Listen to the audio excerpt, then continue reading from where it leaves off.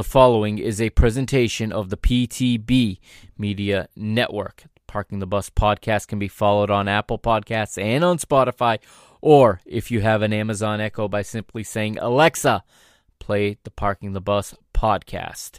Don't forget to check out the show's homepage at www.parkingthebusmedia.com.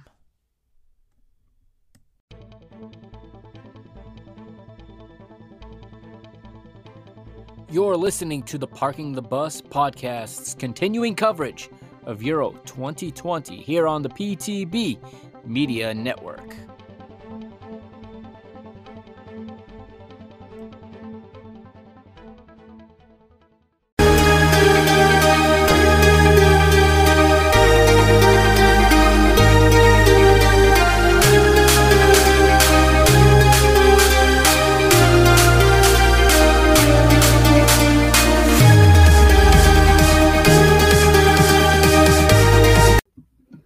What's up, PTB Nation?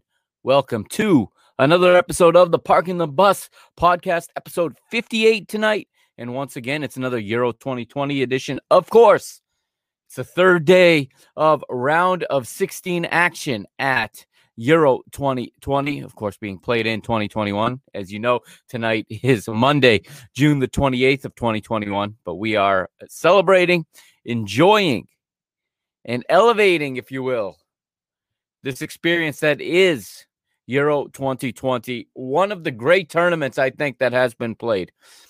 I mean, there is just a storyline day after day in this competition. Every night, I've got something to talk about here just about, okay? And today was no different. I mean, today, there was no shortage of talking points, no shortage of storylines. What football we had on display today. What matches we had to look at. It was absolutely phenomenal.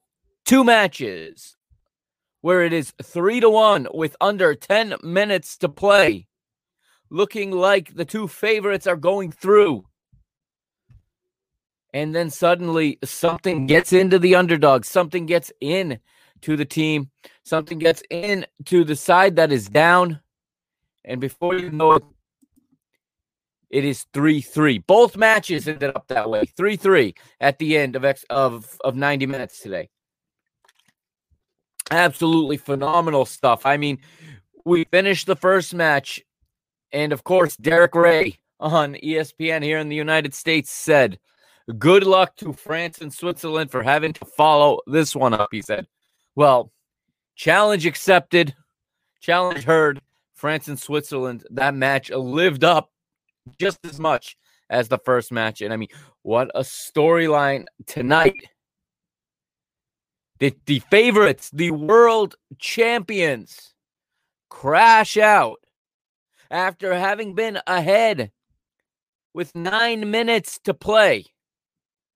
If I'm not mistaken, there were 9 minutes remaining when none other than the Swiss Army knife himself, named by Nino Torres of Goal TV, the Swiss Army knife, Haris Seferovic. Listen, as a Benfica supporter, I can't believe my eyes. I had to take a second look at it. Haris Seferovic, are you kidding me?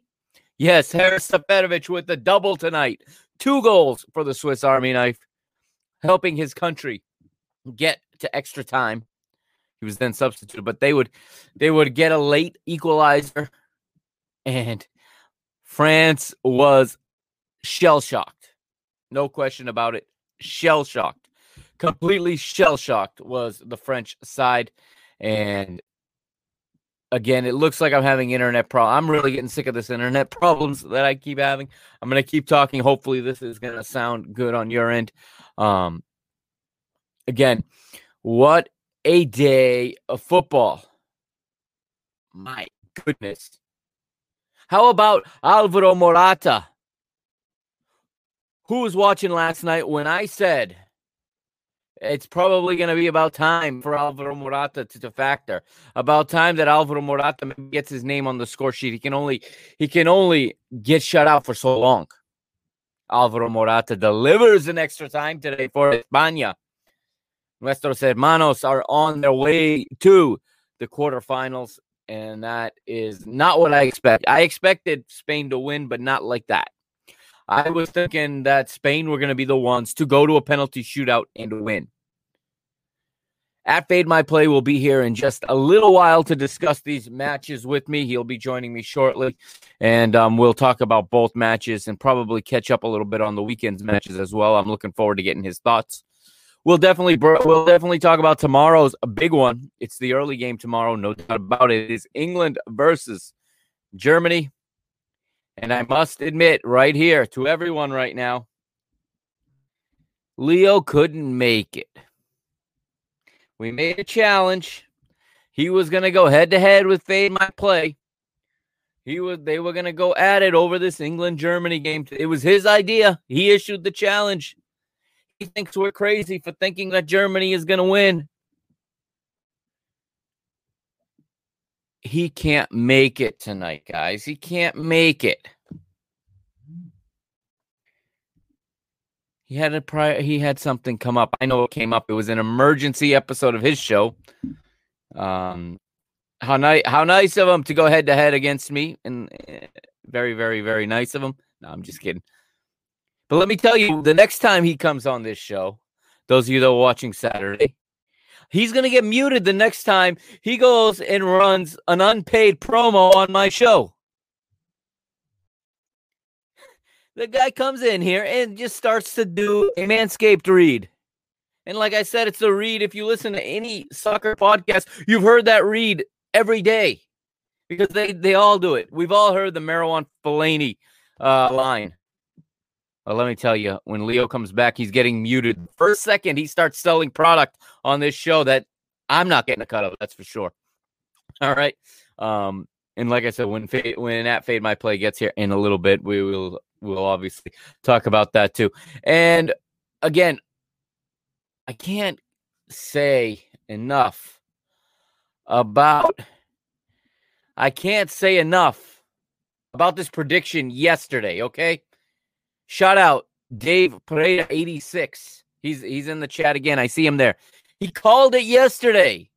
He said the over on France, Switzerland was money in the bank. Dave, well done, bro. Money in the bank it was and is.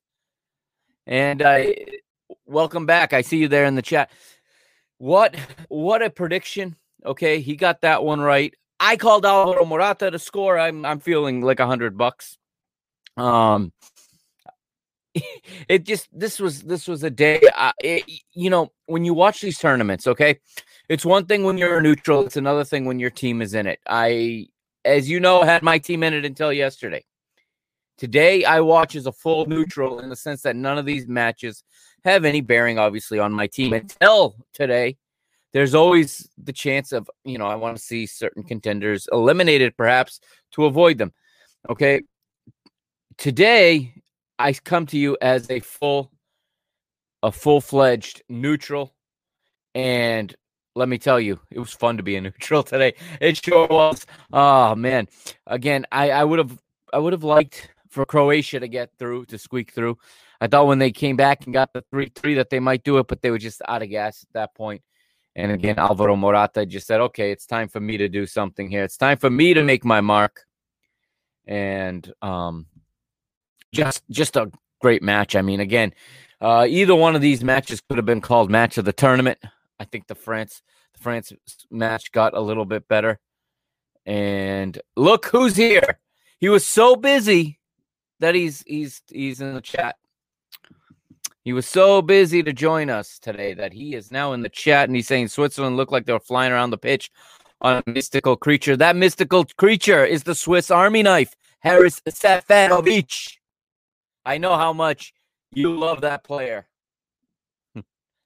And that will no doubt spawn a reaction from him. I'm going to put this up. So that's where he is right now, apparently. Okay. All right.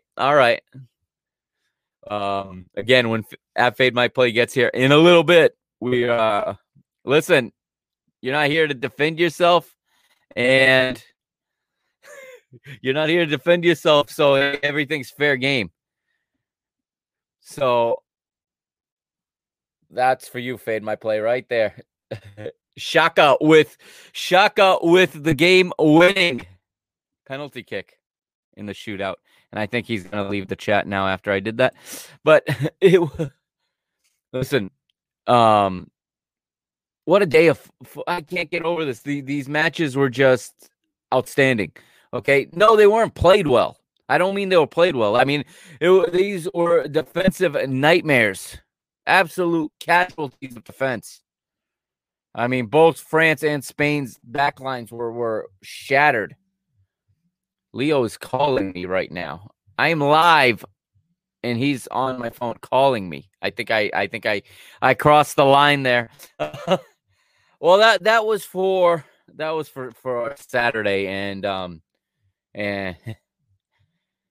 that was for Saturday, and taking some shots at some of my guys. And here's Dave, as you can see here. Dave is saying Mbolo had a game. Mbolo was fantastic today, Dave. Yes, he was. What belief in that Swiss team? What amazing belief. They were the only people that believed in them to win today. I think so. Truly, truly, deep down believe that they were going to win. And I just got a text message from Leo. I'm not going to repeat it, but fair game. We're all done. I definitely crossed the line, but we're good. Mbolo had a really good game. Also, just again, that team they just did not die.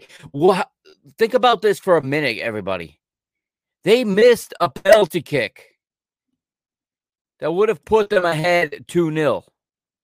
Your average team crumbles after that, especially when France come down and get two right after in short succession. I mean, how many teams are mentally strong enough to turn around and still keep going after that? And shout out to Karim Benzema as well. 2 more goals for the guy. Outcasted for 5.5 years from this national team. And as a Portugal fan, I can say today, I'm glad he was not on the pitch in Paris 5 years ago. Perhaps one of those probably go in if it's him on the other end, and we never see that extra time victory. So, again, getting distracted again by one of our guests here in the chat, but that's all right. He's telling me to check my phone. I already addressed the text message. I said I got it. I said game over. I made my point. It's over. All is fair in football and podcasting. And just Switzerland. What mental fortitude to come back after that. What mental fortitude to come back after missing a penalty kick. And, it was funny because Ricardo Rodriguez steps up. I mean, he hit that penalty kick right to the spot. The same exact spot where Hugo Lloris dove to on Cristiano's penalty kick in match day 3. Okay. He hit the spot, or I should say he hit it right to the same spot as Cristiano Ronaldo, and that's where Hugo Lloris was going this time. I'm not sure if he thought he was going to get Lloris to dive the other way again. I think Lloris kind of read him well. He guessed correctly, of course. We can't say the same in the shootout, as he couldn't come up with the save in the shootout. But in the 90 minutes, he comes up with a big penalty save. Keeps France in the match. And like we said, moments later, Karim Benzema makes it 1-1. Moments after that, 2-1. And I thought at that point that France were going to coast. Paul Pogba makes it 3-1. And at that point, it was checkmate. It should have been checkmate. They are the world champions. But again, you can never count these games over before they're over. We had seen it earlier in the day. We had seen Croatia come down from the same exact deficit right around the same time in the match. We had seen it. And and we get to it, and Switzerland make it 3-2. And Fade My Play is here. I'm going to bring him in right now. Yes. What's up? Get in. Sorry, I'm late. Oh, no problem at all. We had a little bit of we had a troll in the chat by the name of @DGens United who couldn't make it today. So Dave here is saying, would it shock you if the Swiss get throttled the next round? Honestly, probably not. This tournament has kind of gone that way. We've beat up Spain since day one, and suddenly Spain have come alive with 10 goals in 2 matches. And I honestly don't think anything can surprise me anymore in this tournament. What do you think about that? I think it's a good point, but I don't think Spain's going to be the ones to do it because of the way Switzerland are set up. As you saw from, I know we'll get to this, but as you saw from the game, Switzerland are a team that soaks up pressure and counters. And so they're used to being able to handle the ticky-tack style of play that Spain does. I think that game has underwritten all over it. I don't think we're going to see a thriller like we did today because France and Switzerland today were set up in the same formations. It was like for like at pretty much every stage, or excuse me, every position on the pitch. And so in those type of games, usually talent just wins out. And really it should have. Whereas against Spain, Switzerland will be extremely defensive-minded, whereas Spain will control the ball the majority of the time. It won't be back and forth like it was today. It'll be very much Spain trying to break them down, and I can see a 1-0, 2-0 type of victory, maybe a 2-1, but I see low scoring. Yeah, and again, I think we saw today why Spain relies so heavily on possession, because when they're forced to defend, they've proven they can't. They can, possess. If they lose the ball, they press and they try to win it back quickly. If they don't win it back quickly, they find themselves in all kinds of trouble defensively. And again, they had a 3-1 lead, less than 10 minutes to go, and they could not keep when possession is exactly what they needed. They couldn't keep the ball enough to see out that result. And I think that Croatia just gassed out in the comeback, and we got to extra time, and there was nothing left in the tank. Yeah, agreed. I mean, and I don't know if you've already talked about the individual games themselves, but France, their downfall was, in my opinion, a combination of, arrogance, but really Didier Deschamps. I think 100% he is at fault in that loss. Either that or he has no control over the players. And either way, that is his fault. But he brings on 2 different players for a defensive tactic. He takes out Benzema, he takes out Griezmann, and he brings on 2 defensive players to just, hey, we're up 3-1. 10 minutes left. I think he brought them on in the late 70s. Yeah. Like, let's just ride this out. But even though the players were on the pitch, France was still pushing for a 4th goal. And I don't understand what possible world any manager worth their salt says with 9 minutes left, let's just sit on our 2-goal lead and make sure they don't bring it close because that'll give them life.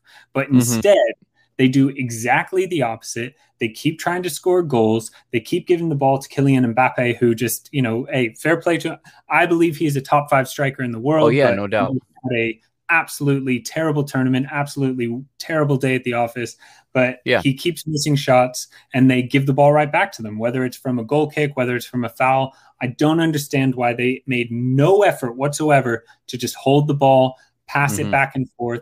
Everything they did for the full 90 minutes was attacking. And that doesn't make sense when you have a 2-goal lead. It makes sense when you're down 1. It makes sense when you're tied. It even makes sense when you're up 1 because you want to make sure you get that insurance goal with how well they were playing. Sure.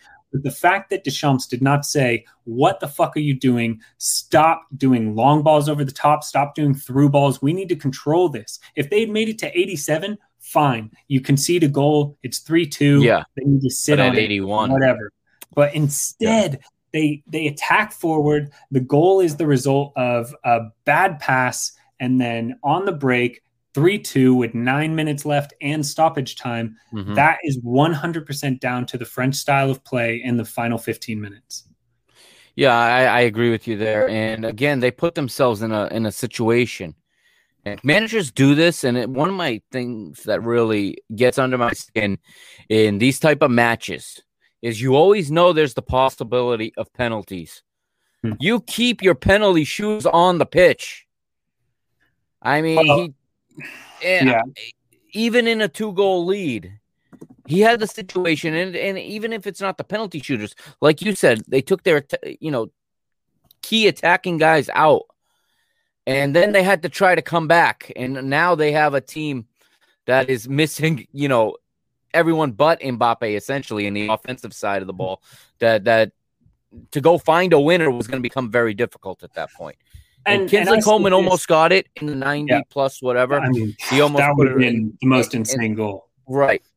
But after that, they were missing pieces in order to go find that winning goal. And again, they're missing guys that would have otherwise taken penalties. So again, this kind of goes back to, first of all, okay, let's forget about the fact it never should have even gone to extra time because you had a 2-goal lead with 10 minutes left. That's down to poor defensive tactics. But in extra time, they were playing for penalties. Like Switzerland looked way more dangerous in extra time. I thought France had a couple of chances that, Mbappe just absolutely mishandled, but still France looked, very much complacent. They looked like they were playing for the penalty. And I said this, I was literally live tweeting the whole thing like I know the rest of the world was, but I was just like, if this goes to penalties, put everything on Switzerland. Like they are going through. And I also said in I think it was like the 70th minute or something like that Mbappe has to be the biggest individual disappointment of the tournament so far. And then he, misses a through ball, like doesn't even put it on target twice in the last 10 minutes. And then we get to extra time and he looks kind of like rattled. And when we go to pens and I see, Pogba and Kimpembe and these French players going up and taking penalties, I was like, there is no fucking way Deschamps is stupid enough, has the unbelievable gall to make Mbappe his 5th penalty taker. And sure enough, he did. And I was live tweeting the whole thing. I'm like, bet on him to miss it. 100% will miss it. You knew it. I mean, if you could see it, if you watched any of his plays so far in the tournament, forget today. His play in the tournament has been bad. He just hasn't had the boots on to finish goals. They've been going wide. He hasn't hit the target for most of his shots that have been open. And you just saw his face being like, I would have bet the fucking mortgage that he would miss that because he had the look of a scared deer, but also again, like that sucks for him. He's a young player. He'll be back. I'm not worried. He already has a World Cup. He'll be fine. But how fucking dare, I'll bet every single France fan out there just wants to kill Didier Deschamps because who the fuck are you kidding putting him 5th? Like if you have to use him at one point if it keeps going and going, right? The key is with penalties is the most low pressure spot is the 2nd penalty taker, followed by the 3rd.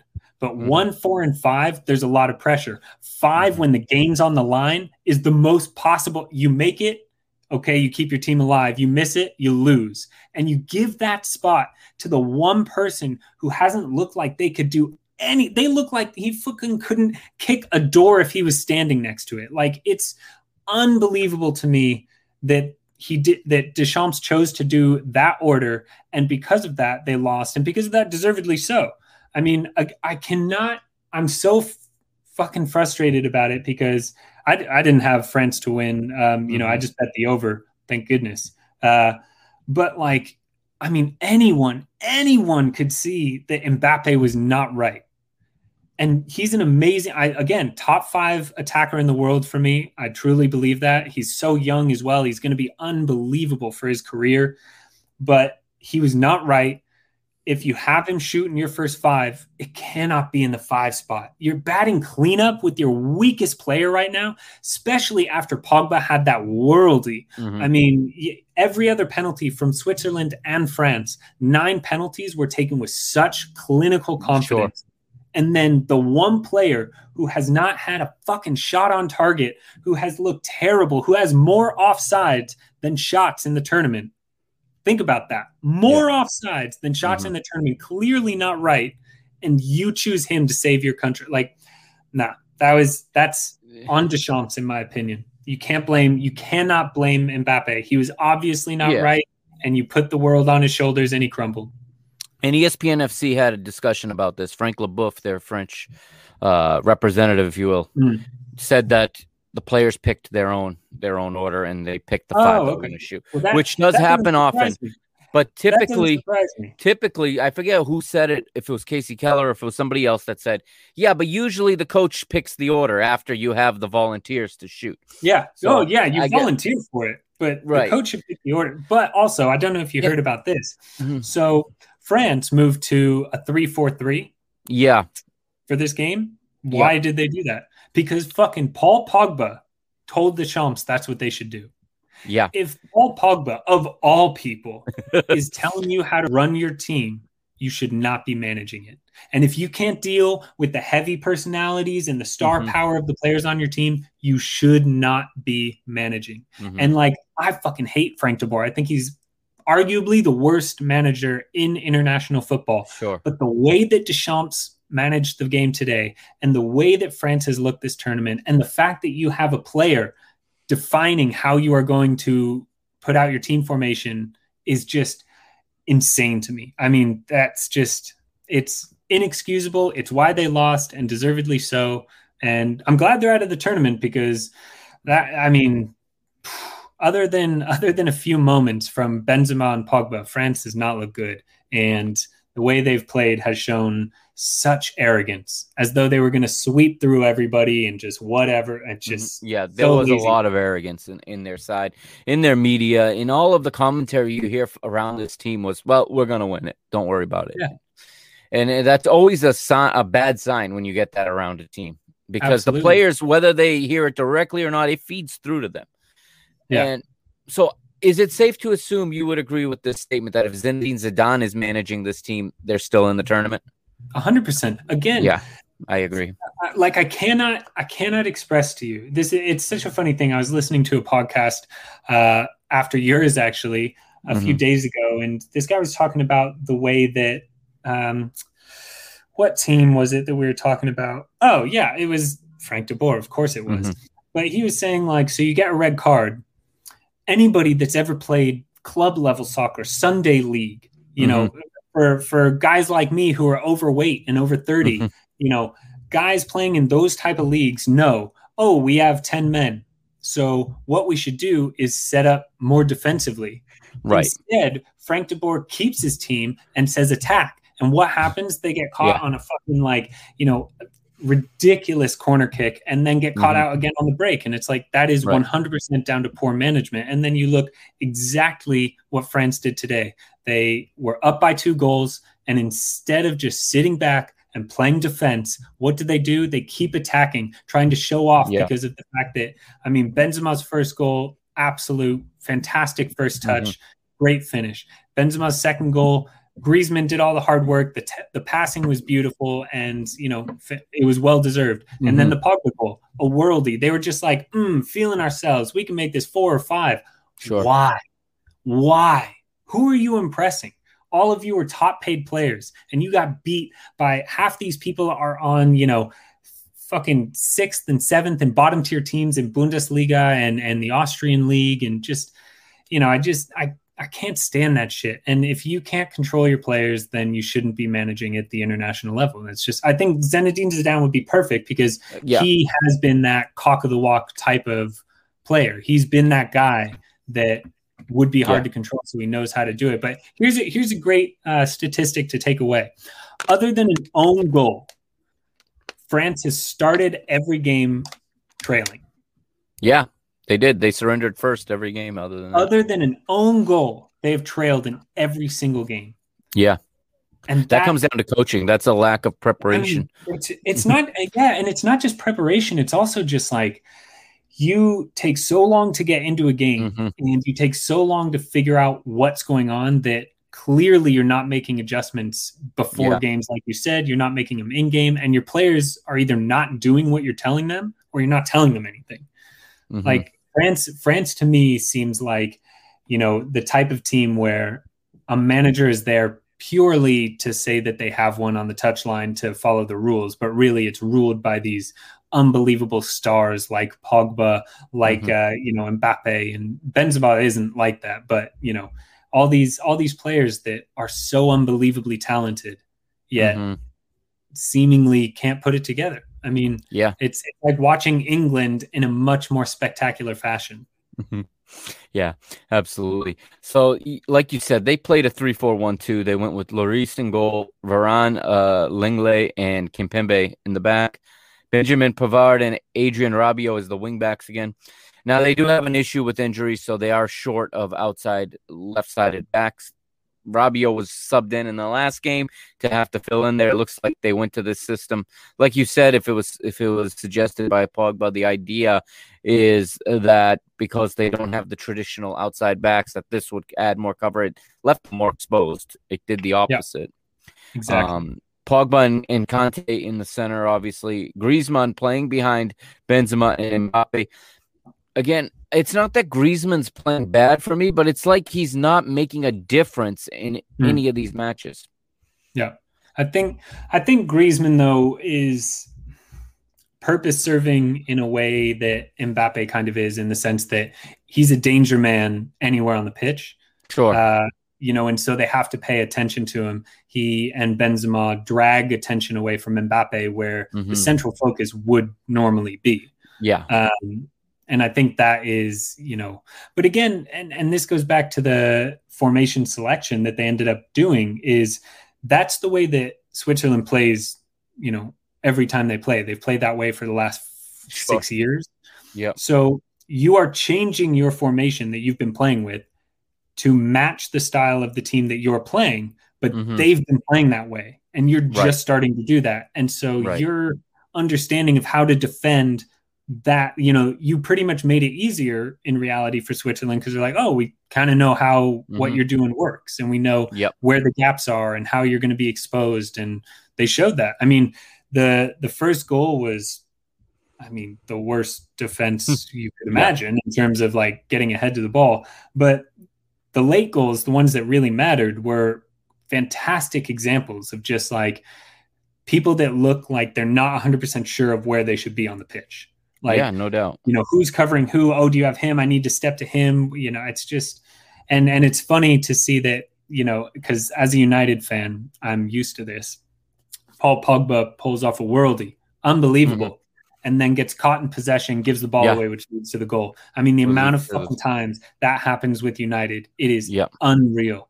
And he does it again today. And we've talked about him a lot, and like you said, and usually doesn't happen when he's wearing the blue of the French national team, but today it's a classic thing we've seen from Paul Pogba since he's been at United. And again, I feel bad because I'm not a huge Pogba stan. Like, don't get me wrong, I think he's one of the best midfielders in the world. But just his attitude always bothers me at United. Yeah. And if you don't want to be there, don't be there. But I mean, he put on a fucking masterclass today. Like, he is so damn good. And if Mbappe could learn to hold his runs or bend them or any sort of ability to stay on sides or, shoot the ball well, France could have easily won this game 6-1, 7-1. I mean, the amount of chances they had in the second half was unbelievable. But it's that same thing of just – and you kind of see it from the way that he plays with United and the French team in general, is they start to get in their own head like, yeah, all right, we got this. And you saw it in the Hungary game. They equalize, and then for the next 10 minutes after that, it looked like it was going to be 10-1. Yeah. And then once it started going against them, then they were like kind of out of sorts, and Hungary had a few chances to win it. And, I just think France is so talented, and I believe the most talented team in the world, maybe not the best, but the most talented team in the world. Too. Yeah. But they're so soft. Player for player, yeah. Yeah. They're so soft in terms of mentality. Adversity does not suit France well past a certain point.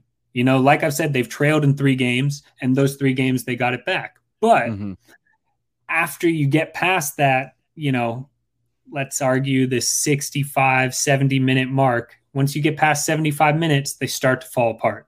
And we've seen that over and over and over. And I don't know. I mean, I personally think it's like, hey, that sucks. Let's learn from this. We'll be back in the World Cup. You know, I would be shocked if they didn't go into the quarterfinals of the World Cup. You know, I mean, at least so damn good. At least I would expect them to win it. I'll bet they'll be the odds-on favorite. I think this is just a blip on the radar, but what it really says is, one, Deschamps cannot manage this team.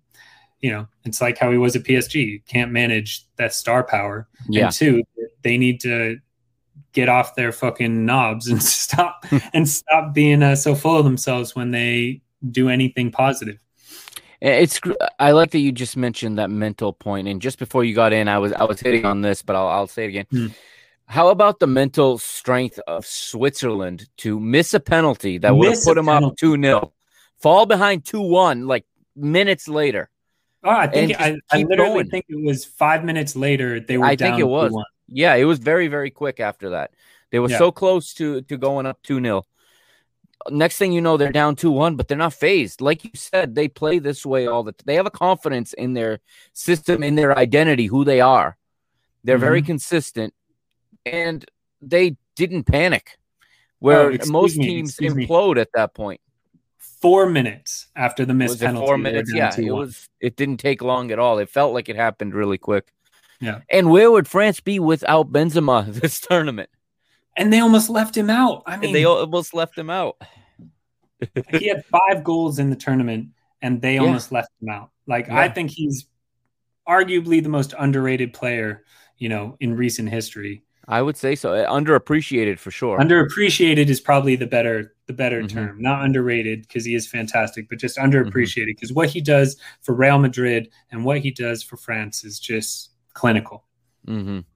Yeah. So, and then again, they also have the equalizing goal called offside. Again, that can demoralize the team in the closing minutes. That can be the idea. Oh, there was our chance. We lost it. No, they just go create another one. And like you said, we get the mistake by Paul Pogba, ends up going the other way, and Gavranovic, you know, after the 90-minute mark, makes it 3-3. Going to extra time, and it goes to, we finally get to see penalties. 3rd extra time match in the tournament. First one to make it to penalties. And like you said, the first 9 shots perfectly taken. Even Kimpembe, who looked like he didn't want to be there, but I think that was part of the mental game. Artist too.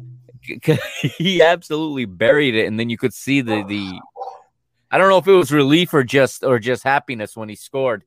But well, no, again, like I said, he loves to make mistakes in big moments. Yeah, exactly. and he was at fault too with that second goal. So don't excuse him away. But yeah, I mean, his penalty and Pogba's were unreal. Like no saving it with 5 keepers in there. Here was my first thought. We talk about Man United. We find our way talking about them almost every episode. And go back to that Europa League final. Why was Pogba subbed off in the final seconds of extra time I'm assuming to not take a penalty? I would argue it didn't matter, because we had all 10 outfield players make a penalty. So sure. That's a good point. Watching that, any substitutions didn't matter, because you're asking, like, De Gea in that moment. I would say I knew Mbappe would miss it more, but I was watching it with a buddy of mine, and you know, it's going to 8-9, and I'm like, if this gets to De Gea, he is 1 bajillion% gonna brick this. And of course he, you know, soft kicks it straight at him. But like, I can't blame that. I mean, Pogba has a history of missing penalties anyway. But yeah, I mean, if all 10 of your outfield players score and you have to rely on goalkeepers, it's. If I'm not mistaken, he shot first, right? Who, De Gea? No, Pogba today. Oh yeah, he came straight Pogba up. went first. Yep. It was Gavranovic and then Pogba. Buried it. Yep. Buried it. I mean, he had the real long pause, which makes you wonder. You always wonder if that pause is nerves or if that's intentional. That was a huge pause, and the little double step. I thought he was going to miss it, if I'm honest, but he proved me very, very, very wrong. And then you had so after that, you had Shar, Giroud, Akanji, Thuram, Vargas, Kempembe, and Mehmedi all score. Yeah. Kylian Mbappe steps up. And like you said, I felt it too. And I think the camera helped. And we got the camera from right behind him. So we're seeing the goal. Yeah. And as you're watching his approach, you can see where he's going to kick it. And you can see. I mean, you can. Yeah. Yeah, you can see that Summer knows where it's going. Yeah, I was just going to say, like, when you watch the slow-mo, like, before the ball is even touched, Summer is moving directly where it's going to go. His hands are already placed where the ball, like it was the most telegraphed thing. And what's funny is when he was walking up to the ball, they showed the crowd and all of the French fans were just like this. Like, I know most of it was probably like, oh my God, we're so nervous, but nah, they knew. Yeah, you could see it. You could definitely see it.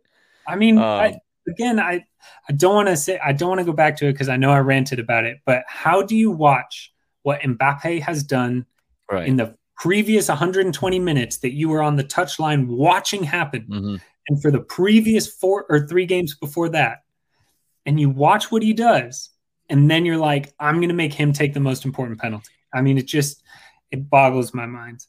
If not the manager, one of the more senior players in the side needed to step up and say, I'm going to go fifth. That's a good point, too. What a bunch of fucking pussies that they made their youngest player take. Exactly. I mean, don't get me wrong. He probably was like, I got this. Don't worry about it. I'm sure he did say that. Yeah. Like any of them. Literally anyone. I'm not joking at all. If I were Deschamps, I would have had Pavard, Lenglet, anybody take that penalty. Just, yeah. Anything else you want to say on this one before we move to Spain and Czech? And I do have to say, as much as I am, saying Deschamps is a moron and he ruined that because he did lose that game for France. France was cocky and lost it.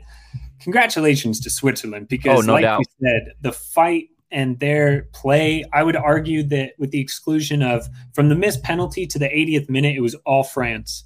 But beyond that, for a majority of the game, for almost the entirety of extra time, Switzerland never looked down. They never looked tired. They always looked dangerous and deservedly, in my opinion, got the win. Yeah. Because really it should have been 2-0 in the 55th minute. Sure. And, that would have been that might have crushed France right there and then. Who knows? I think it totally would have. Absolutely. Yeah. And the fact that they missed a pen and had that equalizer called off for offside.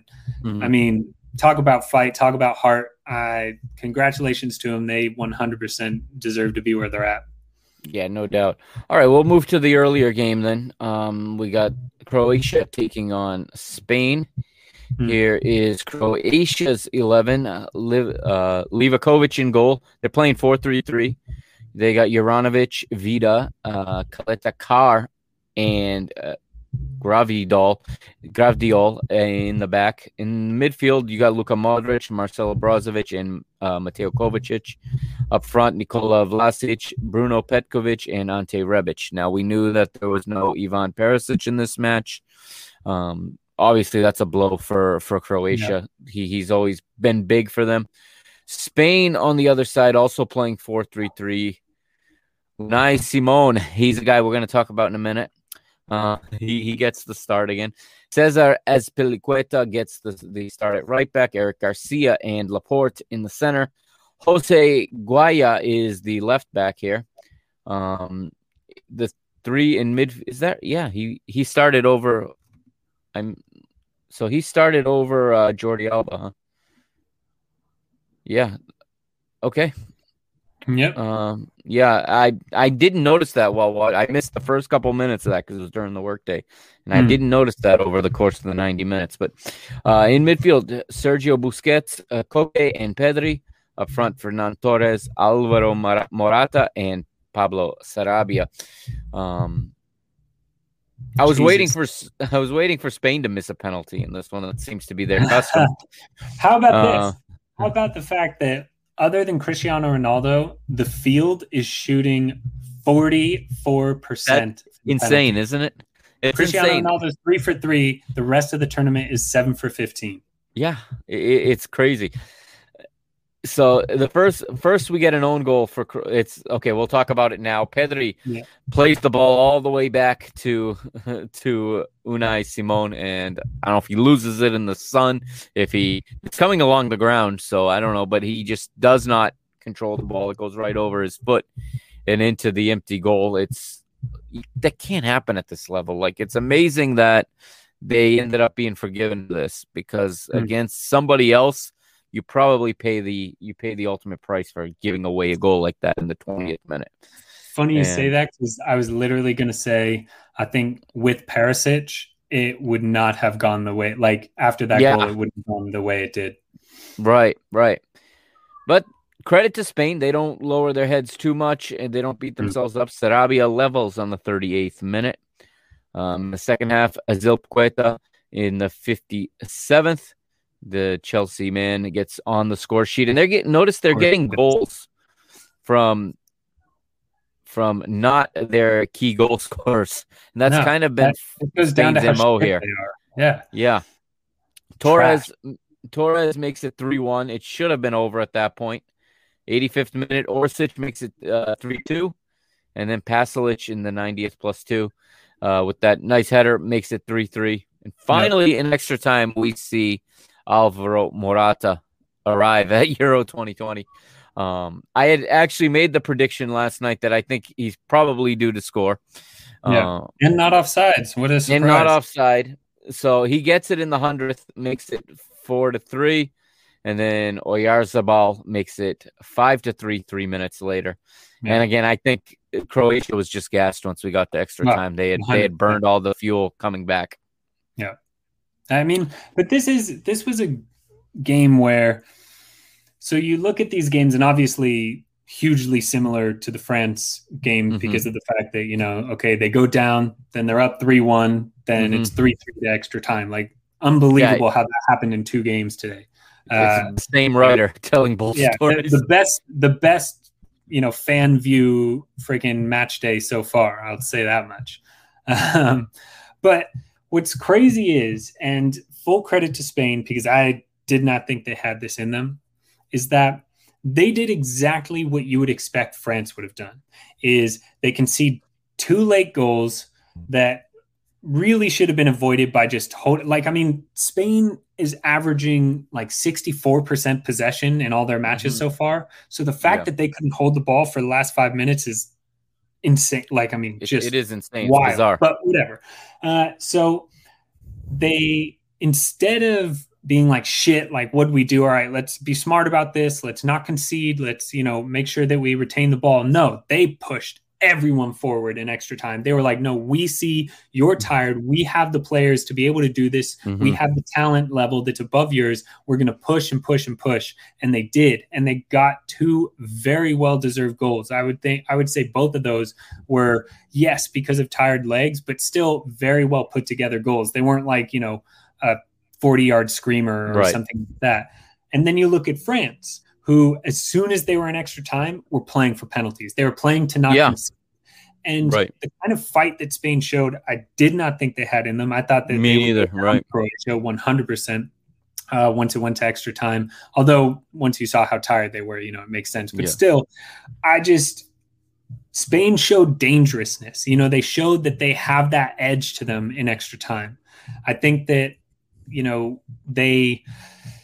what surprised me most was that they leveled before halftime. I thought that was very impressive that they pushed for that. And then, deservedly, through Azpilicueta and Torres, that they should have had the game wrapped up. They gave up 2 sloppy goals, and they were like, you know what? We shouldn't have done that. Let's make it right. And they did. They scored not 1, but 2 back to back.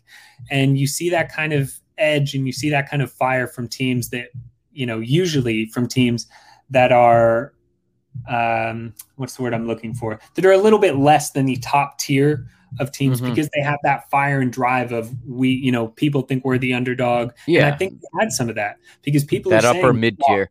Yeah, Spain has looked terrible. Spain aren't as good as, they haven't had a team this bad in 25 years. They're, group stage was terrible until the last game where they were playing a bullshit team. Everyone's been saying they have been very disappointing. And I'll bet that fueled a little bit of this extra time game of like, hey, people think Croatia's going to roll us over in this extra time or in penalties. Let's get it done. And you didn't see that from France. And, fair play to Spain. And I think they'll have more trouble with the Swiss than, the books will probably make. But they looked dangerous. And I think, for a team that had scored one goal. Yeah. I think Danny Olmo came into this game very well, too. And as in the extra time, I thought he was pretty important.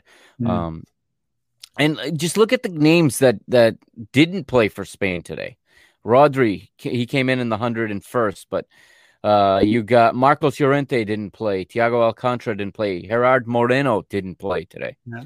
So Jordi Alba came in the 77th, and Pau Torres came in the 77th. He was another, normal starter. Luis Enrique's moved things around.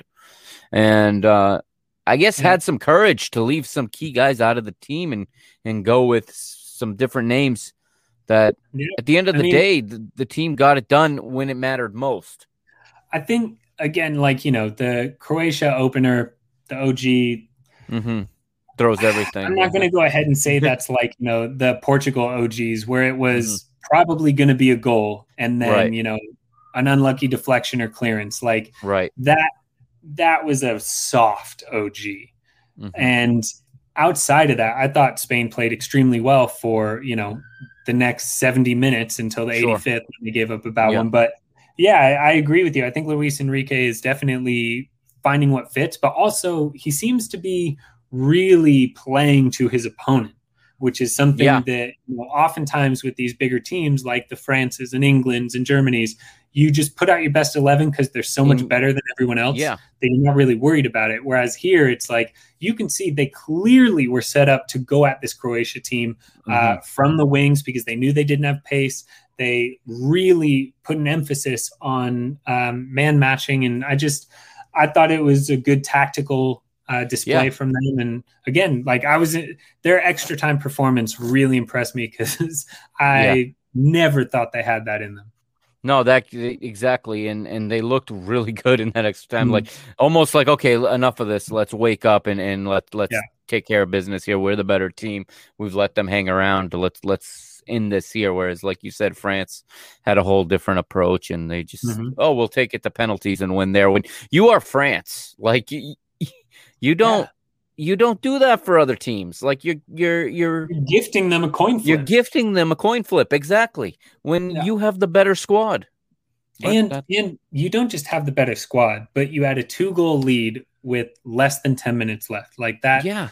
The best teams in the world can defend as well as attack. And to completely throw that away the way Spain did, the way France did. I mean, how I was saying after France went up 3-1 after that Pogba goal, I was texting, this group that I'm in and just saying when they're good, damn, are they good? This is where I say there's contention for the number 1 FIFA world rank spot. And I think France should be right up there. And then concede. And it's just oh yeah, this is why they're not ranked number 1 in the FIFA world rankings because they don't Belgium, I would argue was the worst of the two teams in the Portugal game. And Portugal pushing and should have had at least a goal. Yeah. And Belgium just knew how to sit in defensively and protect their lead because of the injuries they picked up and KDB going out. They needed to do that. France didn't have any injuries and needed to do that and chose not. They made the conscious decision not to do that. And so you see that with Spain and you see that with France, and it makes you think, well, when you're going up against an England, even though they're fucking stupid, and Germany and Sweden, saving that for last, and Italy and Belgium, when those teams do get a 1-goal lead, they're not going to let you back in the way that Croatia will, that the way that Switzerland will. And then if you allow them to give up, if you give up goals to them, they're going to score a hell of a lot more than equalizes on you. Yeah, absolutely. I think France is gone, so we'll see what happens. But I think Spain, great performance today. But I think they're in trouble because of the fact that they just I mean, you have all that possession and concede 3 goals in regulation is just, Croatia's over 2.5 goals was something like plus 450. Yeah, exactly. What does that tell you? This team should not be scoring once on you. Exactly. And, you look at it and again, like you said, they're going to be facing a Swiss team that can score goals in bunches. And a Swiss team that's going to be happy to let them possess in certain parts of the pitch and wait to counter. And I think it's actually going to be a real good chess match to see whose style will win out. We'll see if Luis Enrique makes more of these kinds of adjustments and if he builds a team to get by the Swiss, or if he says, okay, this is our game and we're going to play this way, which I think was his mistake in the group stage. Was we are Spain, we're tiki-taka, we're going to possess, and we're going to get, whatever many goals out of having 80% of possession. He took a different approach today. And he said, okay, how do we beat this team versus how does Spain play? So I think it will be interesting to see when those two teams meet up. And I mean, I think if you're Belgium and Italy now, I think you're feeling really good about your chances if you can get by this quarterfinal. With one of the favorites gone. And I mean, on the other side of the bracket with the Netherlands gone, I guess we'll use this to segue to tomorrow's matches, because we got this Germany-England match, which I could see being in reality a semifinal, because I think the team that wins this could have a path to the final that's really unobstructed. I was literally just going to say that in terms of the betting markets, whoever you think is going to win between England and Germany, you should just take them to reach the final, take that future. Because now their path is, I mean, again, hey, Switzerland just beat France, and Croatia almost beat Spain, and Czech Republic beat the Netherlands. And you got Denmark in there, who are going to be tenfold easier. It's I mean, it's wild, especially with the Netherlands out. You're going to come up against the Czech Republic, and then the winner of the Czech and Denmark. Yeah, and that's to go to the semis, and then they'll play the winner of Switzerland and Spain. Right, and you can't. They'll play they'll play either Belgium, Italy, Switzerland, or Spain. Yeah. Yeah, excuse me. In this next round, they will play either Sweden or Ukraine. And then that's right. In the semifinal, they'll play either the Czech Republic or Spain, Switzerland. So again, which I think, with all due respect, you can't ask for a better semifinal opponent than what they're lining up with. They have the easiest path for sure. But how interesting is this? That one of the futures I put on was that the winner of the tournament would come out of the Group F, and France is out, Portugal's out, obviously Hungary's out. Tomorrow, it could be. I mean, I know you and I both all 4 Group F teams are out. Yeah, it says something. And I said at the beginning of the tournament that it wouldn't surprise me if the big dogs go down, because they play in the top leagues and they played more this year. And it was a very condensed season. And it was actually the end of last season and the start of this season went from one right into the other. There was almost no layoff in some countries. So I think some of that's coming to fruition. And maybe that's some of what France's problem is too. But what that was. Sorry. You look at this Germany-England matchup now. I think there's some doubts with a couple of the Germany players. They're showing flu-like symptoms. So, shit. I know. No fucking way. I haven't heard that yet. I had heard that tonight on ESPN. Hopefully it's nothing, because that can mean anything. Let's be honest. They could sneeze and they'll call it that. But it's just something we can't. England thing ever if they get a free pass to the quarterfinals because of COVID. Yeah, but for now, the probable lineup, it looks like Neuer, Ginter, Hummels, Rudiger, Gosens, Kimmich, Gundogan, Cruz, with the 3 in attack, Thomas Muller, Kai Havertz behind Serge Gnabry. England, I love when they post these probable lineups, because, well, we've talked about Gareth Southgate, and I don't think there's a such thing as a probable lineup. Nothing is probable with him. But it's showing them going to a 3-man back line as well, which is interesting. He will 100% be starting Raheem Sterling. We know that. Did you catch the episode Leo was on Saturday? And I he watched like the literally first came in 15 here of it. and he's all on England. So and he's all about Raheem Sterling, of course, because he he's is. he's watching it through sky blue sunglasses. Well, I mean, he can say what he wants because again, it's like, the product or whatever, but like Raheem Sterling, and I say this every year, he would be the runaway Golden Boot winner in every tournament he's in if he could finish. Yeah. And it's showing again. He has had so many chances, and the fact he only has 2 goals is just like, I mean, we're talking, Mbappe-like misses, like just right next to the goal and can't put it on target. And if you take off those blue shaded sunglasses and watch him play, like if they just did attack him on only him, and you're like, wow, look at the movement and look at his ability to get into the right positions and then do nothing with it, you would not be. I mean, it's his 2 goals, because they're 2 winners. People think that he's having a good tournament, and like, holy shit, listening to like real, soccer analysts and listening to players and ex-players and pundits say the exact, like, they're just echoing what we're saying. They're saying like, really, he's had a mediocre tournament, and 2 match winners make it a better tournament than it is. But I mean, I've watched so I watched like player breakdowns to see how they're, being worked on in what they're doing against certain teams. Sure. And I watched Sterling's against Scotland, and it's literally like he takes the ball into the box and has 9 touches before choosing to run down to the touch line and then go down for a penalty, which doesn't get called.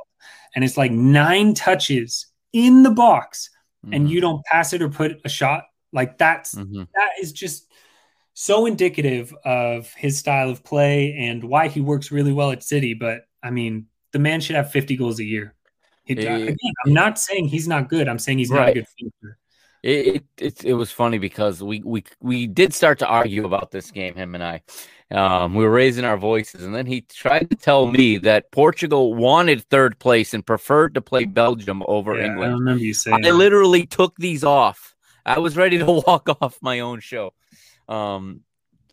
And then he agrees that Gareth Southgate is the clown or whatever. But he says that this talent is just too much for them to lose. But I look at this team, okay? And I've heard the rumors, too, that they're going to go to a 3-man back line. I think that's going to kill them.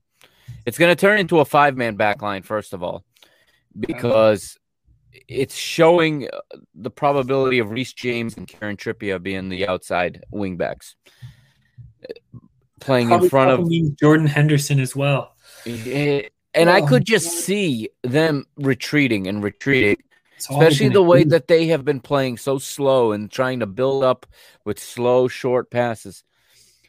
I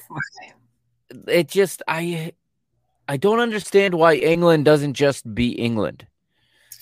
That's exactly why you said it right there, because they're England. Because they have the players to play the way that I think they've tried to play for years, and suddenly now they have the pieces, and they're like, "Well, we want to play this way instead." And what's interesting is, again, I will be waiting for team selections to place any of my bets, because I think what you're saying is exactly right. I think what they're going to do is set up defensively, soak up pressure, and then try and play their, ticky-tack type of balls. And that is, for some reason, what they think works, because they won their group. Do you know it's a record for no one's ever won a group scoring only 2 goals before? Like, it's a record for any international competition. That's one to hang on your wall for sure. England. But Germany is a team that we saw exactly how they can be broken down with the French game, and with the Hungary game, and with the Portugal game. The way that you attack Germany is with very fast wingers and balls over the midfield in front of the defense, because they leave so much gap, because their defense is slow. So they all sit back and their midfielders push up. And so there's all this space and their in wing behind. backs go way up, leaving a huge space. But who the fuck's going to do that in this lineup? Harry Kane isn't going to. Sterling doesn't do that. Right. What they should do is, Jadon Sancho on one side and Marcus Rashford on the other, and Kane in the middle. I was going to say the same thing. Yeah, because then you have Jadon Sancho and Marcus Rashford are two of the top 5 pace players in the competition. Of course. And you don't play either one of them. And the way you attack Germany is fast counters. And they're going to set up to not do that.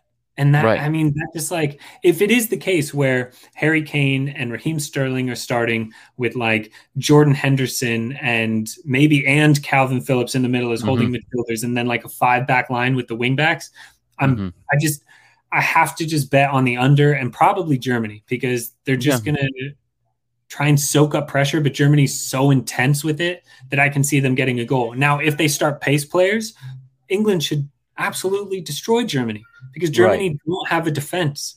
We've seen that in every game they've played. Right. And I think, the only time they didn't give up 2 goals, they scored an own goal. Right. And what this is really going to lead to is them whipping in early crosses to Harry Kane, who's going to be outnumbered up against three Germany center backs. He's going to get ahead to the ball. Sterling isn't going to get a header. It's just, I don't know, man. It's sad to watch because England should be so damn good. I agree. So that's the early game tomorrow. We're gonna obviously talk about that tomorrow night, and I'm looking forward to watching it. I'm interested to see how it plays out. Hopefully both teams are as much at full strength as possible, because you don't want to see this get decided on somebody being isolated. Ben Chilwell's still in isolation for never shown a symptom. Because he had a conversation, with Billy Gilmore. But for 20 minutes, like, what are you doing, man? Like, why? Why are you with? I mean, okay, cool, you can be friends and all that kind of stuff, but it's insane that like you're with an opposing player or an opposing team's player for 20 minutes before a game you play them, like. That's, and that's one of the things with this modern game, the way it is. These guys are all just so friendly with each other because they all play in the same 3 or 4 leagues. They all see each other several times. And it's, you talk about the nostalgic Euros or World Cups of, the 80s. And there was a lot more rivalry in those. There was the teams, I think, were a lot more united around their team and their ethnicity, and now it just kind of seems like they're all friendly with each other, and these games seem to lack just a little bit of edge sometimes. And England, Scotland used to be unthinkable that the players would sit there for 20 minutes, socializing before the game. Yeah, I mean, dude, it's fucking insane. I just it's like watching the NBA now. Like, I was going to say, here's a bunch of stars that are all friends and don't really give a shit about the city that they're in, or all they want is stats, contracts, and a couple of championships at one point with whatever team. At some point with whatever team, as long as some of their friends are on it. So we got Sweden versus Ukraine to close out the round of 16 at Hampden Park. Right now here on FOTMob, 73% of the 22,000 that voted are picking Sweden. I'm looking here, and 4-4-2 of Sweden against the 4-3-2-1 of the Ukraine. There's some players here, I think, that can make a difference in this match, obviously. Yarmolenko comes to mind for the Ukraine. And again, Sweden have been hard to break down, except for those 15 minutes where Poland had, attacked at will against them and took 2 goals back. I'm not sure what we're going to see from either of these teams, to be honest with you. To me, this is a toss-up, because these are teams that when they get to the later stages, we don't really have a body of work to go by as to how they're going to respond to the added pressure. It's not a group stage anymore. You can't draw your way into the next round. So there's going to have to be some sort of risk going forward at some point. But Sweden have, a guy like Emil Forsberg that can be a difference maker, obviously. Alexander Isak can create chances. And I'd like Sweden a little bit more, but it wouldn't shock. And there's no result I don't think that would shock me in this one. Yeah, I in general agree with you. It looks like the markets kind of are leaning that way. I mean, I'm seeing, pretty much across the board, the Ukraine money line kind of coming down a bit, and Sweden's going up a little. The draw, still pretty even keel at 210-ish.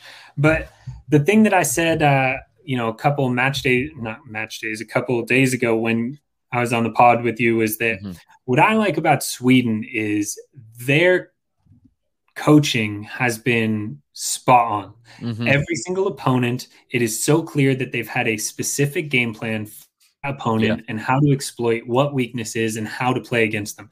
That's why they got a draw against Spain. That's how they were able to get that lead up on Poland. And yes, they did give up a couple of goals, but really they controlled that whole game, in my opinion.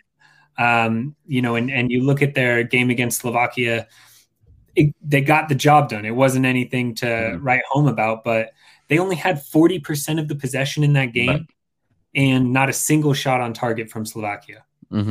That's right. I mean, and that kind of statistic is so telling to me. Like, Sweden didn't need any of the ball to do what they needed to do. With only 40% possession against Slovakia, they had 4 shots on target, 13 overall shots.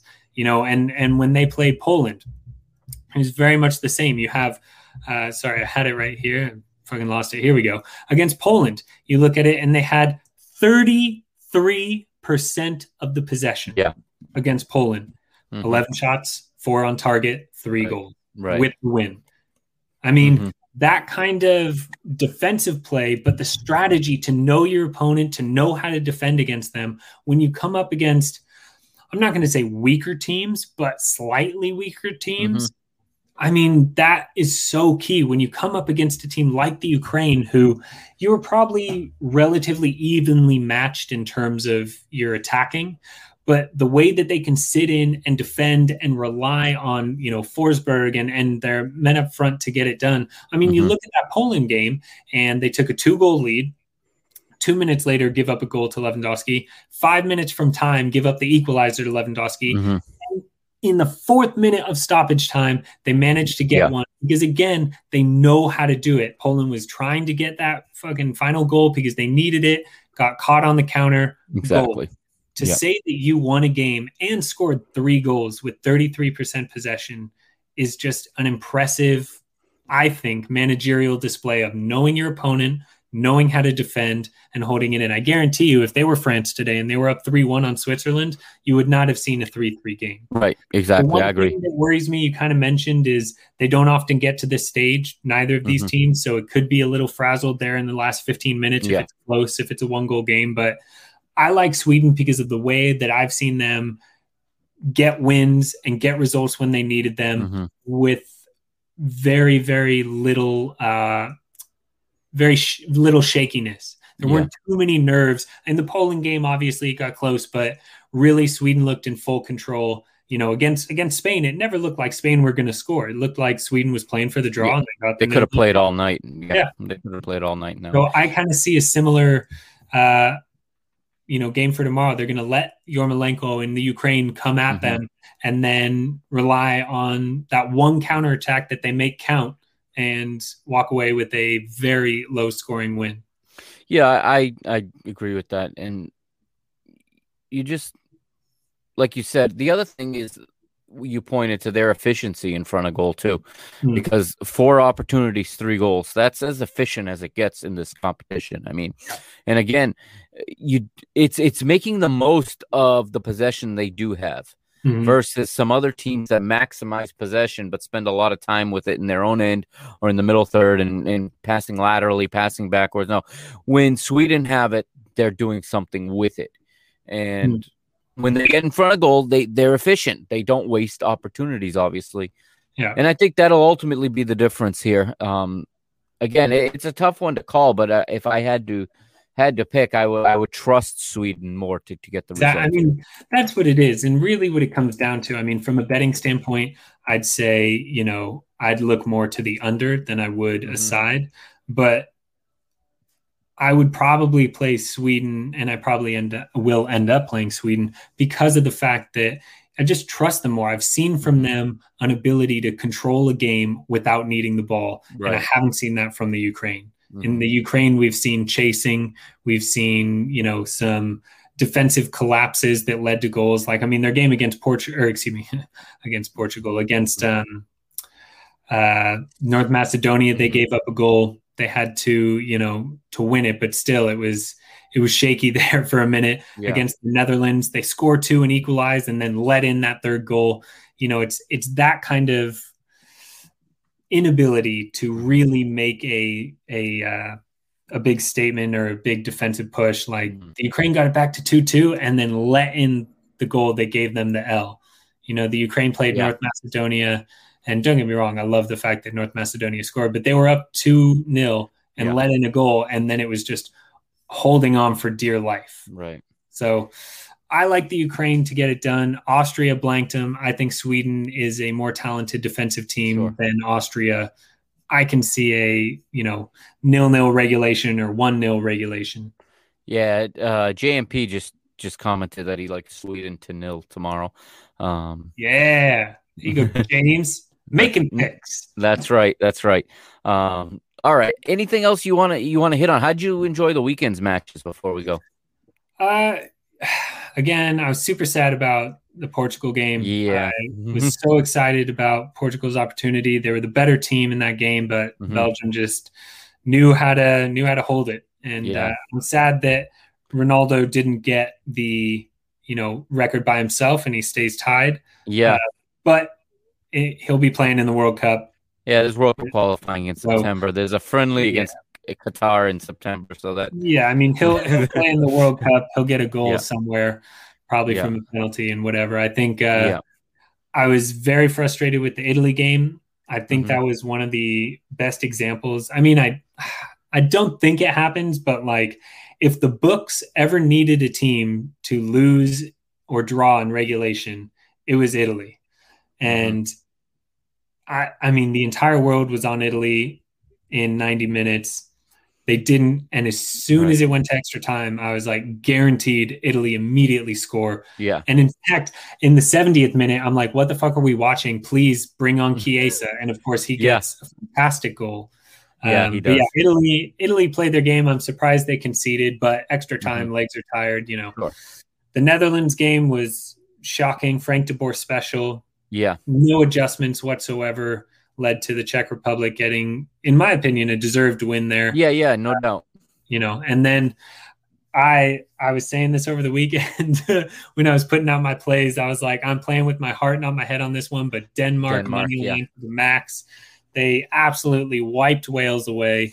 Yeah. I'm extremely excited to see them face the Czech Republic because I think that's a very winnable game for them. Yeah. And the further they go, the better the storyline is with the Christian Eriksen thing. I mean, that was fantastic to see, but I'm thoroughly disappointed with really how Italy played. In the end, they got it done, and I think they'll continue to keep winning. I think they have a chance against Belgium, but Belgium has a lot of injuries, so it's not like full squad. And but yeah, disappointed with Portugal.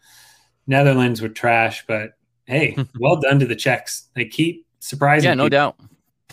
And I didn't see that coming. I thought that the Czechs were not going to be a test for the Dutch. I didn't think this was going to be tough for them, and I was proven wrong. But again, to touch on the Portugal game, I talked about it yesterday, but having time to process it, I still stick by what I said, that dropping to third place in the group was a mistake. And I think they underestimated the importance of that. I had it out with somebody on Twitter yesterday and ended up calling them out right here on the show because I think that Germany match was mismanaged, and the repercussions of that was having to face Belgium and not having to face England. And maybe I'll be proven wrong tomorrow if England, wipe the floor with Germany. But I still, at this point, hold firm that it would have been a much better opponent in this round of 16 than to take on Belgium. And Belgium's just an experienced team that knows what they have to do to adjust to win. And I also said that I think Roberto Martinez understood that he didn't want to leave his team open to a counter. against Portugal. And especially once they got the lead, they said, all right, if you're going to score, you're going to build it up from the beginning. And you're going to construct the goal. You're not going to pull us out of position, and you're not going to get a freebie. And I credit to them. They did what they had to do to win. When you finish on your one opportunity, you deserve to win the game. I don't always buy into the whole thing that, I don't like when people say you dominated a match if you didn't score a goal. Because at the end of the day, we're there to score goals. And the team that advances is the one that scores more goals. So, again, they put themselves in a situation to have to face Belgium. They fell behind because, and actually, I wish I had seen this video before I did the podcast last night. I saw it after. I put it out on Instagram this morning. But it was a breakdown of Belgium's goal, and it actually comes from the broken press. And it is actually Thibaut Courtois who, with the ball on his foot, fakes the clearance, cuts back, and makes the first pass out of the back. Bernardo and Renato Sanchez both collapse on the same Belgian player. He one-touches it out of pressure, and that's why Bernardo is not back to pick up Thorgan Hazard. It all came from the press being broken down too simply, all because two guys stepped to the same player. So in big matches, it's little details like that make the difference. When you have two evenly matched teams, it comes down to little tiny details like that. And I mean, I wish they'd have done more. I wish they'd have done better, but all the luck in the world 5 years ago. 5 years ago, one of the, Guerrero's ball off the post goes in, and 5 years ago, Belgium's, Rui Patricio saves that. This time he went the wrong way. He got caught. He got caught not setting his feet. It looked like he cheated to the near post. I'm not sure if he couldn't see, but his first step was to the near post and realized the ball was swinging the other direction and had to jump off his wrong foot, and he couldn't extend himself far enough to get to it. It's the little things. But, I think, again, that Belgium-Italy match is almost like a semifinal as well now. I could see whoever wins that going to the final to play the winner of tomorrow's England-Germany match. That could very easily be the final we're talking about on July the 11th. Oh, for sure. Absolutely. I mean, unfortunately, if it was healthy squads, I'd say Belgium for sure. But with the injuries they picked up against Portugal, especially, I mean, if KDB can't go. Yeah, they're a whole different team without him. Yeah. I mean, if KDB can't go, it's probably curtains. I don't want to say that because it's Belgium and they're a fantastic team, but with the amount of injuries they have, they can't afford to be losing their best player. It's definitely a match-to-match situation, and I'm sure they're looking at it no further than the very next match. And JMP says, I think what we've already – he's going to say that the winner of England and Germany wins the whole thing. Yeah. It's possible. England's going to be playing at home, so I can see it. But if for some reason the final is like England, Czech Republic, they will 100% lose. They will find a way. They will find a way. Remember, where there's a will, there's a way for England to fuck it up. But hey, it'd be great if they didn't. I go back. There's an English proverb. It's very simple. It's, football is a game of 11 versus 11, and after 90 minutes, the Germans win. So I think Germany's going to win tomorrow. I think that. What does he have here? We have another lose in pens to the. Yes, that's another reason that I won't trust England. Is their hit? I know they won a shootout against Colombia in the World Cup, but first of all, Germany have never lost a shootout. And, dude, if it goes to pens, England's done. I mean, the psychological effect of that. I mean, they will sleep tonight having nightmares about penalties. Dude, so, other than Rashford and Kane, who do you trust on that team to take penalties? Nobody. Like the entire German team could take penalties. Yeah, exactly. And Manuel Neuer in goal, I mean, he's going to save at least one. Oh, 100%. I mean, I would be surprised if England hit 4. Yeah, it would be surprising. They don't historically do that. No, they do not. Although now probably they're going to like win by penalties all the way through the because final. we're saying this here, and this is the type of tournament it's been. Yeah, Exactly. exactly. All right, so that's gonna do it for this episode. Those of you listening on the podcast, get that in the morning. There'll be a recap of the weekend's round in the Brazilian League. Tomorrow, I'll have a Copa America recap. I said it'd be tonight, but they're playing right now, so I'm obviously not going to be recapping it right now. It's over. It's over. So that'll come your way tomorrow. I think Argentina's ahead 4-1 right now. So against Bolivia, a pretty sad Bolivia side, but that'll all be coming your way in the next couple days. So thank you again for joining me. Follow him at Fade My Play. Follow me at PTB_media. And always check out old episodes if you want at www.parkingthebusmedia.com. They're all up there. And I'll see you tomorrow for another day of round of 16 action. Tomorrow we close out the round of 16. We'll know all the quarterfinal matchups, and I'm sure we'll get into what we think about those matchups tomorrow. All right. Thank you, everybody. Have a good night, and we'll see you tomorrow. You're listening to the Parking the Bus podcast here on the PTB Media Network, your English language home of Copa Libertadores.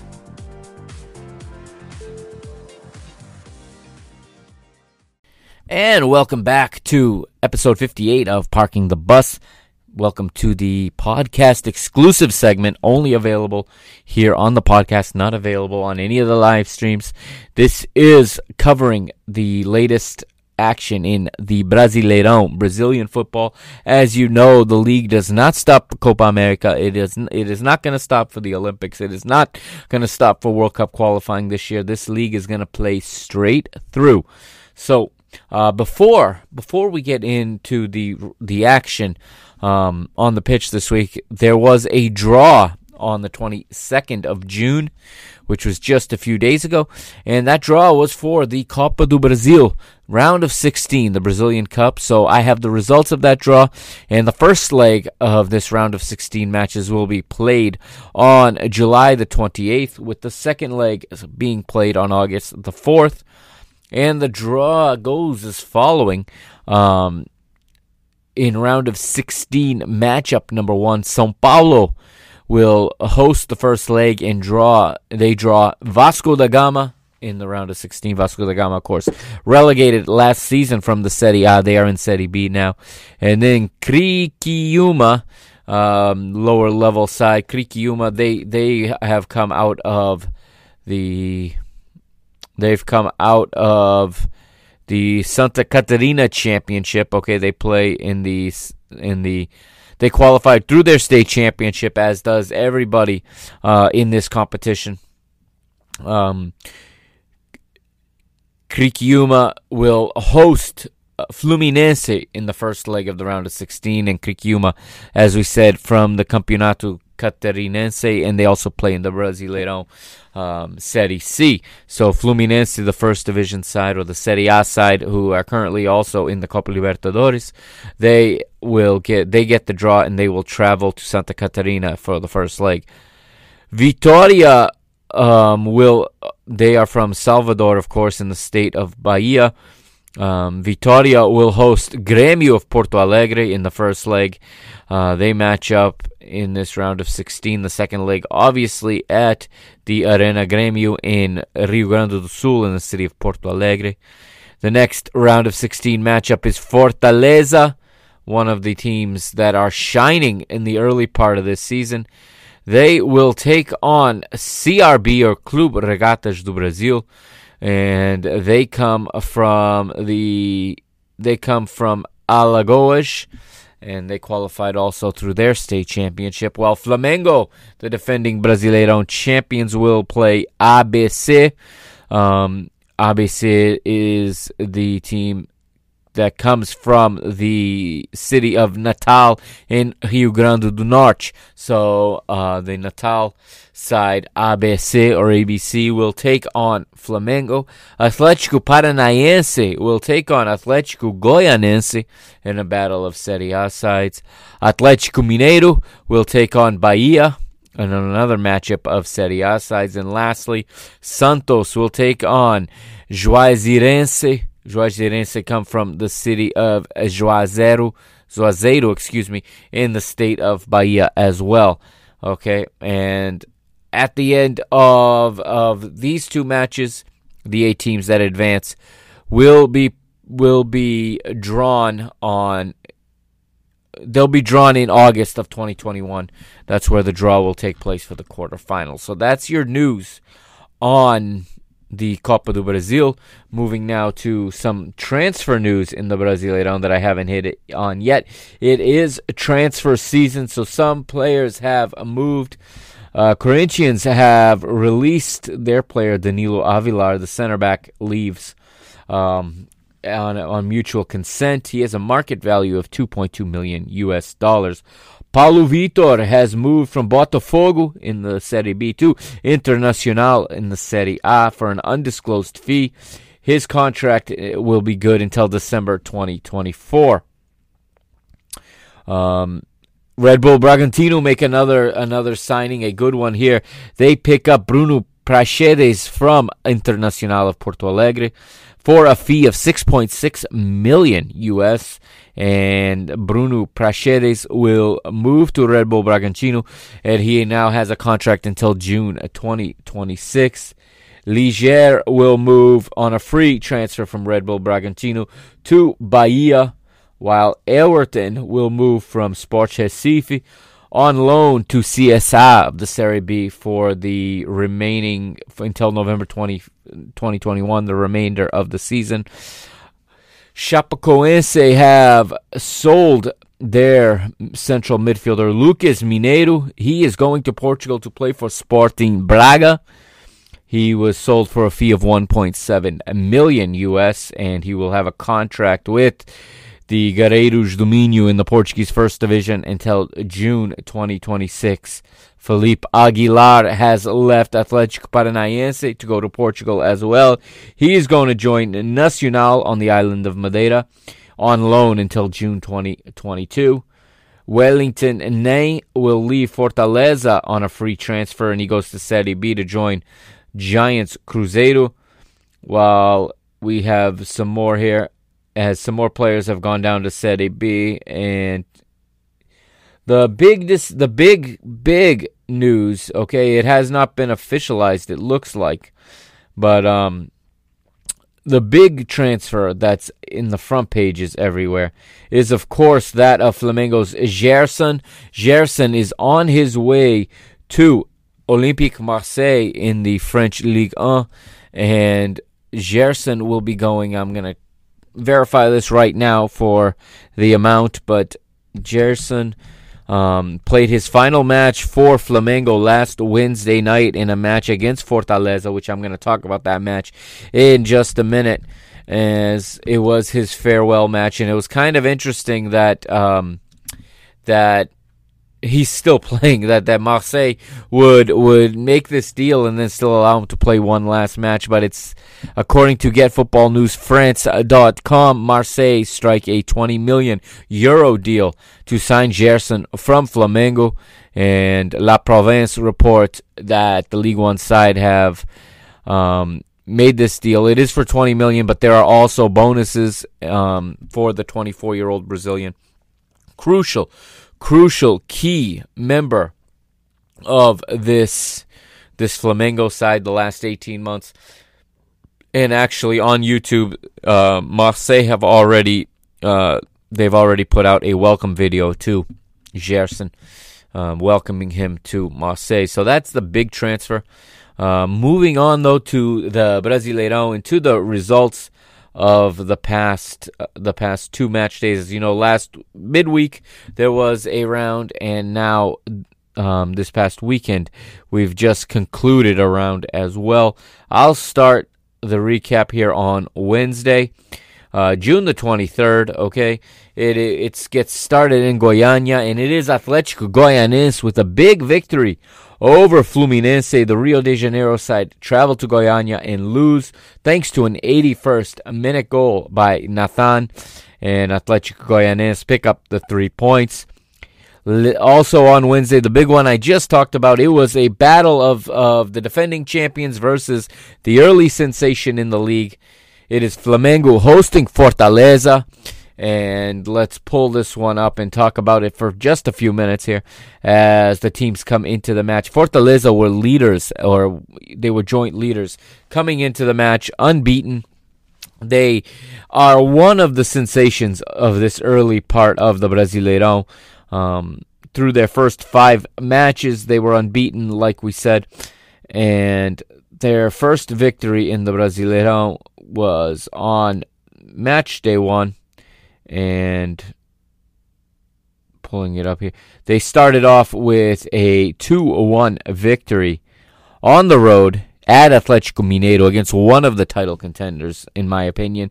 Fortaleza that day went 2-1, and then they go on to win 5-1 just a few days, about a week later, in their home opener in the Brasileirão. They take on Internacional, last year's runner-up, and they slammed them 5-1. Fortaleza on that match would see, we talked about this last time we talked about it, they get goals from TT, Robson, Pikachu, an own goal from Gabriel from Internacional. Praxedes, who's now on his way, as we just said, to Red Bull Bragantino, had a goal in this one for Internacional. And Paulista in the 86th minute. Fortaleza win their first 2 matches. They then win in the Cup against Ceará 3-0. Beat Sport Recife on the 13th of June to start with 3 straight victories. But then they drop points in back-to-back matches coming into this one. So they drop points in a 0-0 draw on the road at Atlético Goianiense, and then drop points again at home against Fluminense 1-1. And on this night against this team, against the champions on Gerson's farewell match, it is Flamengo coming away with the victory 2-1 over Fortaleza. And this was a match that was definitely a tale of 2 halves. I'll pull up the lineups quickly. Fortaleza playing a 3-4-1-2 with Felipe Alves in goal. 3 across the back, Tinga, Marcelo Conceição, and TT with 4 in front of him, Iago Pikachu, one of the stars of this team, wide on the right. Ederson and Felipe in the center of midfield with Lucas Crispim down the left. Mateus playing as a number 10 behind the 2 strikers, Wellington Paulista and David. Now, for Flamengo, remember, they got players away on national team duty. No Mauricio Isla, no Gabigol, no Everton Ribeiro, among others. So, Rogério Ceni comes out with this 4-4-2. It's Diego Alves in goal. The right back in place of Isla is Mateuzinho. William Arão and Rodrigo Caio are the center back pairing with Felipe Luis as the left back. In midfield, saying goodbye one last time, it is Gerson getting the start. He's partnered with Diego. And then Michael starts down the left, while Vitinho starts down the right. And in attack, it is Pedro teaming with none other than Bruno Henrique. And Bruno Henrique would pick up 2 goals in this one. He'd be the man of the match. He scores in the 21st and 43rd. I thought his goal in the 21st was a little bit of a, as we call it in continental Portugal, in Europe, we call it un frangueiro, un frango, and that word has a completely different context in Brazil. I'm not going to repeat what that word means in Brazil. I don't mean it in that context. I'm using it in my Portuguese. It is the word for a bad goal, a weak goal, as Felipe Alves, the goalkeeper for Fortaleza, should have done better. But in the 43rd, Bruno Henrique doubles the lead, and Flamengo go into the team room at halftime ahead 2-0. But in the second half, it was all Fortaleza. Flamengo came out a little bit too comfortable, I think. And right off the bat, 46th minute, David scores for Fortaleza, making it 2-1.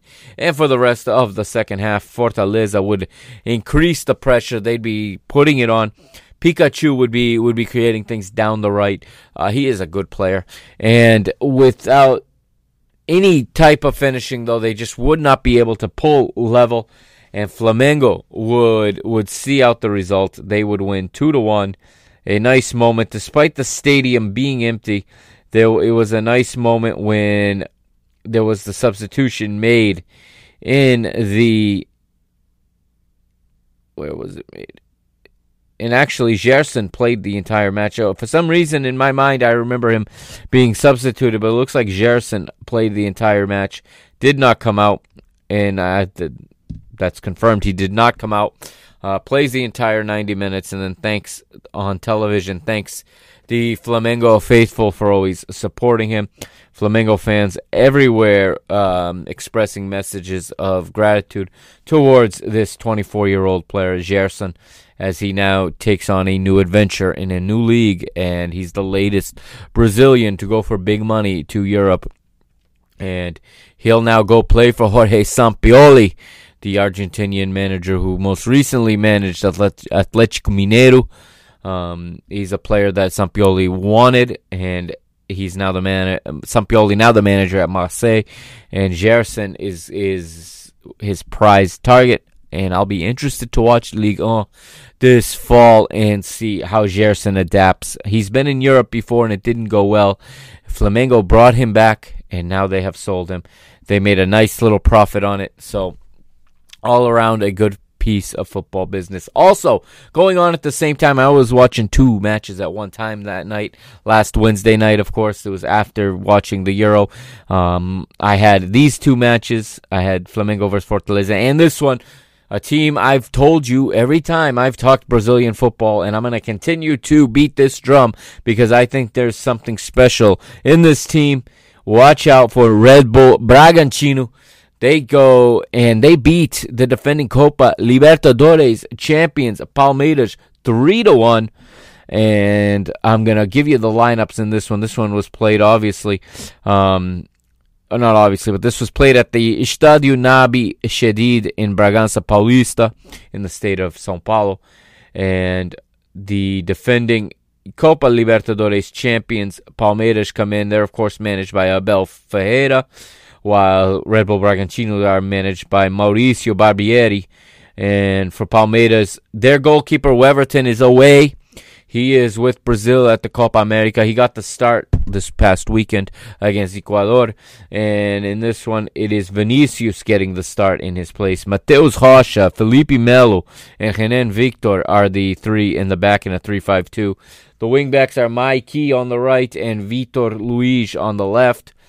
The center triangle in the midfield, Gustavo Scarpa, Danilo, and Rafael Veiga, playing behind the forwards, Willian and Deverson.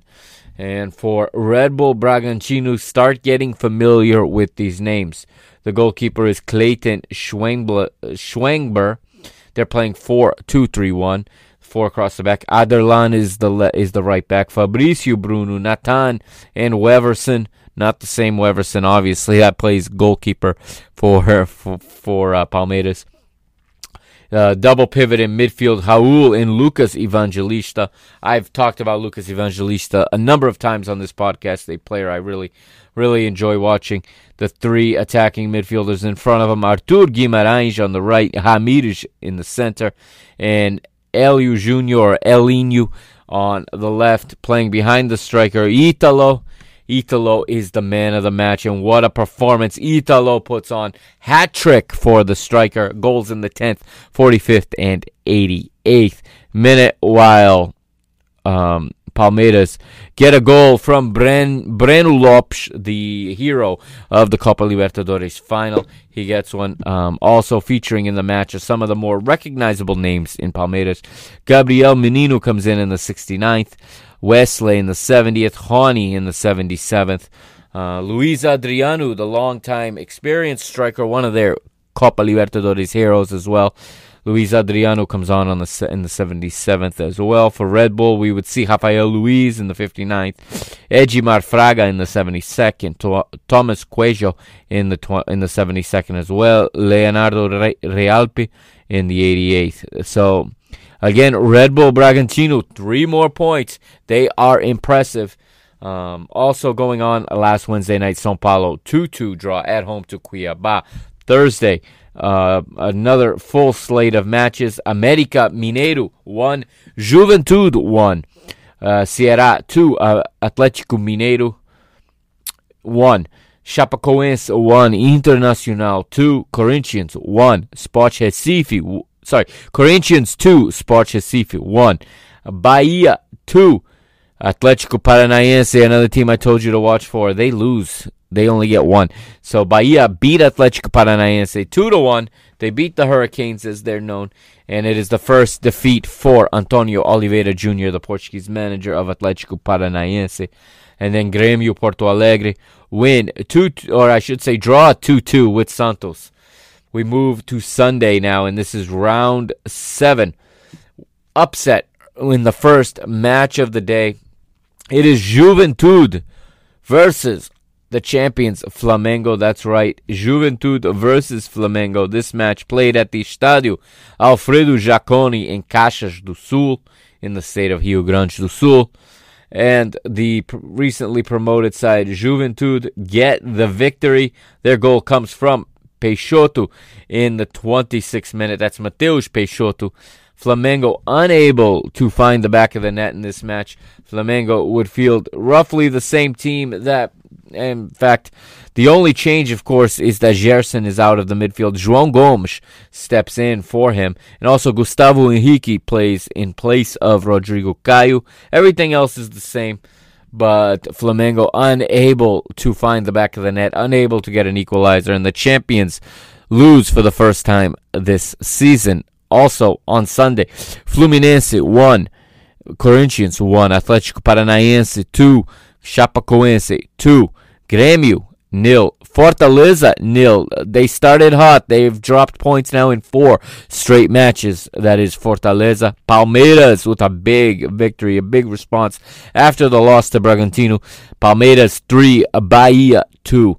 América Mineiro 1, Internacional 1, Ceará 1, São Paulo 1, Santos 2, Atlético Mineiro 0, Sport Recife 0, Cuiabá 0, and then the final match just concluded a little while ago. I was watching it with one eye while recording the live portion of the show, the live stream that you may have seen, but the main segment of this show, it was in Goiânia. It was Atlético Goianiense 0, Red Bull Bragantino 1. Red Bull Bragantino would get the goal from Weverton in this one, and the man of the match was Lucas Evangelista. Another 3 points for Red Bull Bragantino. So let's go to the table now. And while I pull up the table, I'm also going to pull up the team of the week. It will be last week's team of the week, but in the next episode I will cover round 7's team of the week. And we look at it here as I pull it up. And in first place now through 7 rounds with 7 matches played, 17 points. That's 5 victories and 2 draws. It is Red Bull Bragantino, the team I told you to watch out for. The team I believe will come in the top 6 this year. We'll book a spot in Copa Libertadores. Second place is the other team I told you to watch out for. Now, remember, these teams are less affected by the international game going on right now. They do not have players, or at least nearly the amount of players away at Copa America right now. But it is Atlético Paranaense in second with 13 points. They're 4 off the pace, but with a match in hand. The Hurricanes have 4 victories, 1 draw, 1 defeat. 10 goals for, 5 against, and they sit in second with 13 points. Also on 13 points in third is the Copa do Brasil and Copa Libertadores winners. It is Palmeiras. They have 13 points, like we said, 4 victories, 1 draw, 2 defeats for the Verdão. Fortaleza sit in 4th right now with 12 points from 7 matches, 3 victories, 3 draws, 1 defeat. Bahia are 5th right now on 11, as are 6th place Santos with 11 as well. Atlético Goianiense 7th with 10. They lead 3 teams that right now sitting on 10 points. Atlético Mineiro and Fluminense also on 10 points, but Atlético Goianiense have a match in hand. In 10th place, it is the champions Flamengo with 9 points, but they have 2 matches in hand, only having played 5 so far. 3 victories, 2 defeats. So I shouldn't say first defeat. It was the second defeat for Flamengo. I honestly don't recall them losing another match, but there it is. They in fact did. And it is 9 points for Flamengo in 10th place right now from 5 matches. Corinthians are 11th on 9 points as well from 7 matches. Sierra 12th right now, the final Copa Sudamericana spot. 7 matches played as well, 9 points. Also on 9 points, or still with 9 points, Internacional de Porto Alegre and Juventude, 13th and 14th respectively. 15th is Sport Recife. They have 5. Cuiabá has 4. They're just out of the relegation zone on goal difference right now with the -1 goal difference. And just in the relegation zone, it is one of the giants, the absolute giants. It is São Paulo. They are 17th with 4 points from 5 matches. Chapecoense are 18th with 4 points from 7 matches. América Mineiro, 3 points from 7 matches, while Grêmio of Porto Alegre are bottom of the table. They've only played 5 matches. They have 2 in hand, but they've only got 2 points. 2 draws, 3 defeats. The league leaders right now in goals in the Brasileirão, it is Red Bull Bragantino's Ítalo at the top, along with Gilberto from Bahia, while Mateus Peixoto is also with 4 goals, I should say, and he is of Juventude. Rodrigo Muniz of Flamengo is next. He is 4th on 3 goals. Also with 3 goals, a whole host of them.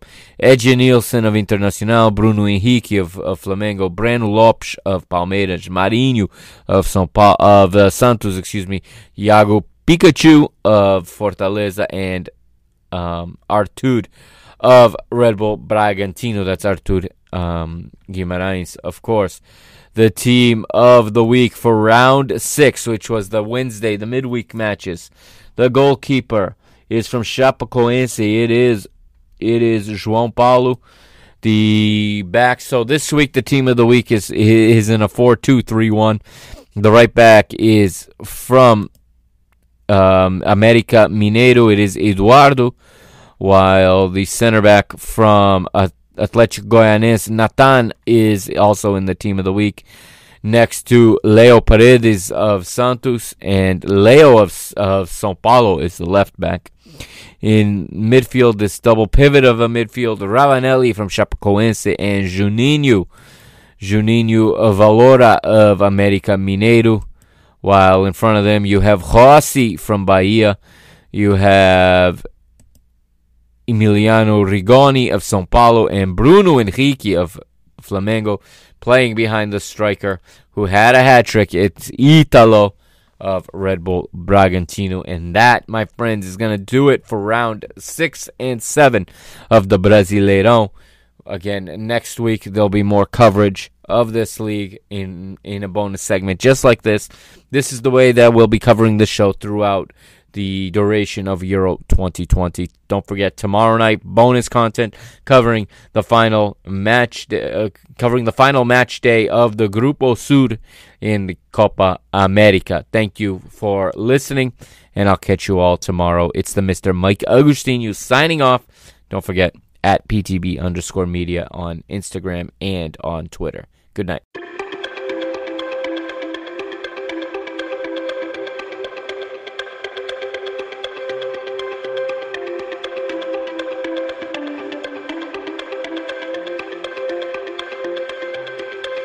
We're a million volts in a pool of light, electricity in the room tonight, born from fire, sparks flying from the sun. Hey, I hardly know you, can I confess? I feel your heart beating in my chest. If you come with me, tonight is gonna be the one. 'Cause you faith and no fear for the fight. You pull hope from defeat in the night. There's an image of you in my mind. Could be mad, but you might just be right. We are the people we've been waiting for. Out of the ruins of hate and war, army of lovers never seen before. We are the people we've been waiting for. We are the people of the open hand, the streets of Dublin to Amsterdam.